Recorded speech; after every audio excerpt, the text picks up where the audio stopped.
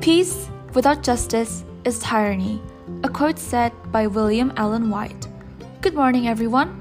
Welcome to a new episode of this podcast. My name is Kanaya, and I will be your host for today. We have a very interesting topic to discuss. It's a topic that has been up for debate for many years and definitely a topic worth fighting for. That topic is about resistance from around the world.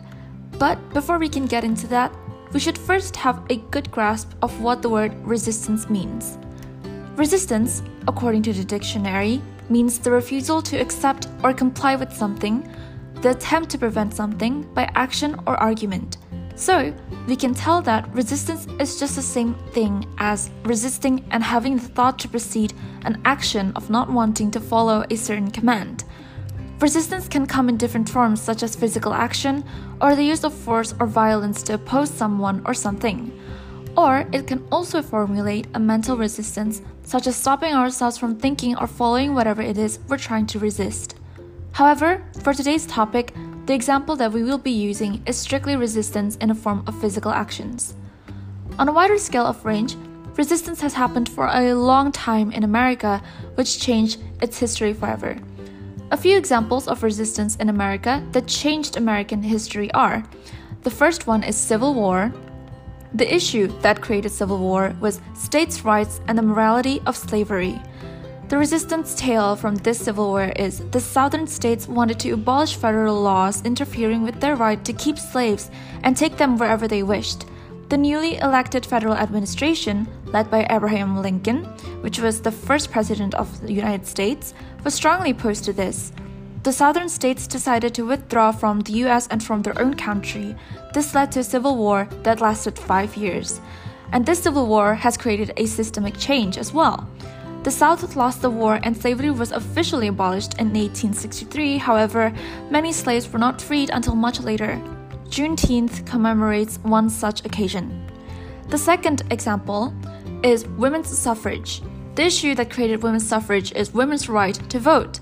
The resistance: women had been fighting for the right to vote as far back as 1820. However, the movement began to gain steam towards the end of the Civil War.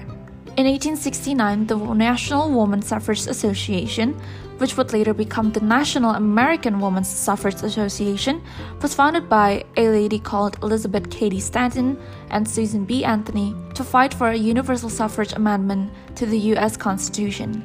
And this women's suffrage also created a systemic change. In 1910, some states began to extend the vote to women. By 1920, the 19th Amendment protecting American women's right to vote was adopted into the Constitution. Another example is Black Lives Matter, which is a very interesting topic, and it has been going on until now. The issue that created this is systemic racism and inequality.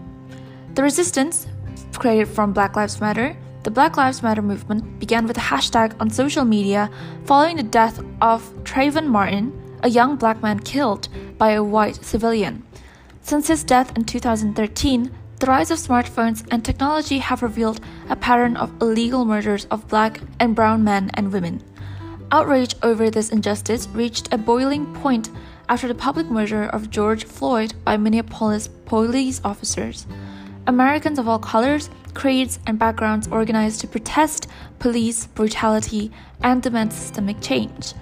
Or maybe another example, which comes from the Dutch resistance because of two simple facts: outrage that their country had been invaded and sheer horror at what happened to the Dutch Jews.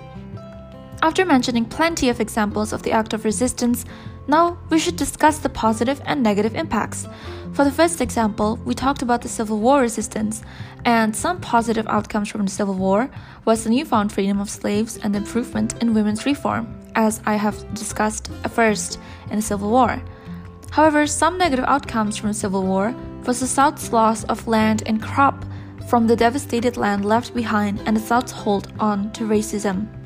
The next one, which is women's suffrage, has made plenty of positive outcomes as well, such as politicians increasingly supporting social issues they believed appealed to female voters, including measures to improve public health and education. One study found that as American women gained the right to vote in different parts of the country, child mortality rates decreased by up to 15%. Another study found a link between women's suffrage in the United States with increased spending on schools and an uptick in school enrollment. Women increasingly have won elections in the United States. Key electoral firsts for American women included Natalie Taylor Ross of Wyoming becoming the country's first woman governor in 1925, and Hattie Ophelia Caraway of Arkansas becoming the first woman elected to the U.S. Senate in 1932. However, this can also easily become a weakness or a negative outcome, since women tend to have emotional issues which can interrupt their ability to win Congress, and the jealousy from the opposite side will always be there. From my perspective, based on the quote that I have mentioned before as well, peace without justice is absolute tyranny.